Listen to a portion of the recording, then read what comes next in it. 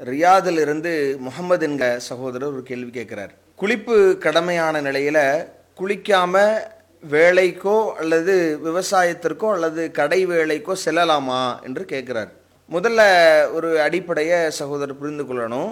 குளிப்பு கடமை அப்படின்னு சொன்னா அது எந்தெந்த விஷயத்துல நாம குளிப்பை நிறைவேற்றாம ஈடுபடக்கூடாது என்கிற விஷயத்தையும் மார்க்கம் நமக்கு சொல்லி தருது. முதல்ல குளிப்பு கடமையாவது அப்படின்னு சொன்னா நாம எந்தெந்த நேரங்களில் கட்டாயமாக குளித்தாக வேண்டும் என்று மார்க்கம் நமக்கு அதற்கான காரணங்களை நமக்கு சொல்லித் தருகிற போது, இல்லற வாழ்க்கையில் ஈடுபடுகிற போதும் சரி, அல்லது தூக்கத்தில் ஸ்கலிதம் ஏற்படுகிற போதும் சரி, அல்லது ஒரு பெண்ணுக்கு மாத விலக்கு அது மாதிரியான நிலைகள், பெண்களுக்கு உரிய அந்த இரத்த போக்குகள் ஏற்படுகிற போதும் சரி, இந்த நிலைகளில் பெண்கள் அதில் இருந்து தூய்மையாகி அவங்க குளித்து மார்க்கம் சொல்கிற அடிப்படையில், நபி அவர்கள் காட்டி தந்திருக்கிற அடிப்படையில் குளித்து தூய்மையானதற்கு பிறகுதான் அவங்க அந்த குளிப்பு கடமையை நிறைவேற்றியவர்களாக ஆவார்கள் என்று மார்க்கம் வழிகாட்டுது.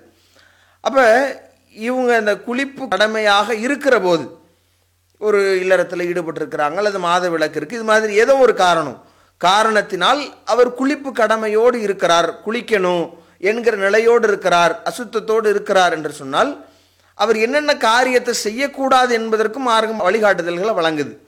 அதை நாம் பார்க்கிற போது அல்லாஹ் திருமறை குர்ஆனில் கூட நமக்கு சொல்லித் தருகிறான். நாம் 4வது அத்தியாயத்தில் 43வது வசனத்தை பார்க்கிற போது அல்லாஹ் சொல்றான், வலா ஜுனூபன் இல்லா ஆபிரி சபீல் ஹத்தா தஅதசிலு, நீங்கள் குளிப்பு கடமையாக இருக்கிற போது குளிக்கும் வரை நீங்கள் பள்ளிவாசலுக்கு செல்லாதீர்கள், பாதையை கடந்து செல்வோராகவே தவிர.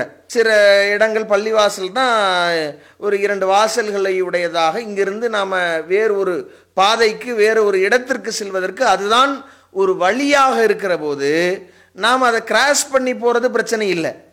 ஆனால் பள்ளிவாசலுக்கு தொழுகைக்காக நம்ம போறது, பள்ளிவாசலுக்கு போய் எங்க இருப்பது அப்படின்றத மார்க்கம் தடை செய்கிறது. அப்போ பள்ளிவாசலுக்கு போவதும் தடை, அங்கே போய் நாம் செய்யக்கூடிய வணக்க வழிபாடுகளுக்கும் தடை என்பது இந்த வசனம் நமக்கு சொல்லி காட்டுகிறது.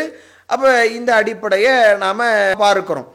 அப்போ இதே மாதிரி அந்த மாத விலக்குடைய நேரத்தில் நபிமொழிகளில் நாம் பார்க்கிற போது அதில் கூடுதலாக நாம் தவாஃப் செய்வதையும், அல்லாஹ்வுடைய தூதர் அன்னை ஆயிஷா ரலியல்லாஹு அன்ஹா அவங்க அந்த ஹஜ்ஜினுடைய அந்த கிரிகைகளின் போது ஹஜ்ஜுக்காக புறப்பட்டிருக்கிற போது அவங்க மாத விலக்கு ஏற்பட்ட உடனேயே தவாஃப் செய்வதை அல்லாஹ்வுடைய தூதர் தவிர்த்து கொள்ள சொல்கிறாங்க.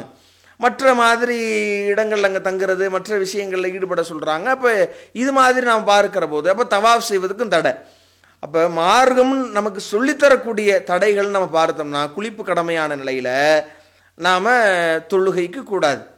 அதே மாதிரி பள்ளிவாசலுக்கு செல்வது வணக்க வழிபாடுகளுக்காக ஒரு பாதையை கடந்து செல்கிற மாதிரி, ஒரு சிம்பிளாக கிராஷ் பண்ணி போகிற மாதிரி இல்லாமல் அங்கே போய் ஈத்திகாஃப் இருக்கிறது அல்லது அங்கே போய் நம்ம தங்கி வேறு அமல்களில் ஈடுபடுவது, இது மாதிரியாக பள்ளிவாசலுக்கு நாம் செல்வதை மார்க்கம் தடை செய்கிறது. அதே மாதிரி நாம் இந்த நேரங்களில் இறை ஆலயத்தை காபத்துல்லாவை தவாஃப் செய்வதையும் அல்லாஹ்வுடைய தூதர் தடை செய்கிறாங்கன்றதை பார்க்குறோம். அப்போ இதை தாண்டி வேறு எந்த காரணத்திற்கும் வேறு எந்த விஷயத்திற்கும் தடை இல்லைன்றதையும் நாம் சேர்த்து புரிந்து கொள்ளணும். இது இவ்வளவுதான் தடையே. இதை தாண்டி நாம் எதை வேண்டுமானாலும் குளிப்பு கடமையான நிலையில செய்யலாம். குளிப்பு கடமையான நிலையில சஹர் செய்வது அல்லாஹ்வுடைய தூதர் நமக்கு வழிகாட்டி இருக்கிறாங்க. குளிப்பு கடமையான நிலையில் இன்றைக்கு குர்ஆனை ஓதக்கூடாது என்று சொல்கிறார்கள். அல்லாஹ்வுடைய தூதருடைய நடைமுறையிலையும் பார்க்கிறோம், நம்ம ஏராளமான பல ஆதாரங்களின் கீழையும் பார்க்கிறோம்.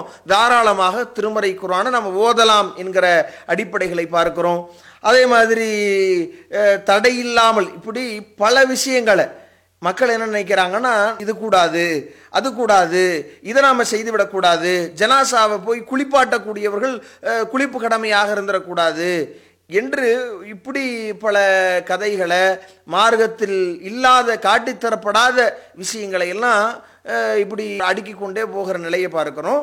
இப்போ குளிப்பு ஒரு கடமையாகி விட்டது என்று சொன்னால் அவர் தொழுகைக்கு வரக்கூடாது, பள்ளிவாசலுக்கு செல்லக்கூடாது, அதே மாதிரி இந்த தவாஃபில் ஈடுபடக்கூடாது. இதை தாண்டிய வேறு எந்த காரியத்திலையும் அவர் ஈடுபடலாம் என்பதை நாம் மார்க்க வழிகாட்டுதல் அடிப்படையில் பார்க்கிறோம்.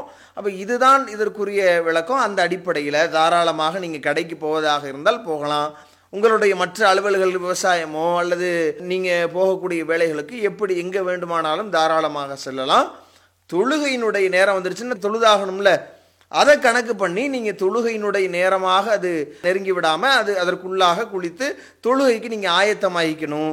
இதுதான் வலியுறுத்தப்பட்டிருக்கிறதே ஒழிய குளிப்பு கடமையான நிலையில வேலைக்கு போகக்கூடாது, குளிப்பு கடமையான நிலையில குரானை தொடக்கூடாது, குளிப்பு கடமையான நிலையில மையத்து வீட்டுக்கு போகக்கூடாது, இப்படின்ற மாதிரி எந்த ஒரு வழிகாட்டுதலும் மார்க்கத்தில் வழங்கப்படலை என்கிற ஒரு அடிப்படையை நாம தெரிந்து கொள்ள வேண்டும்.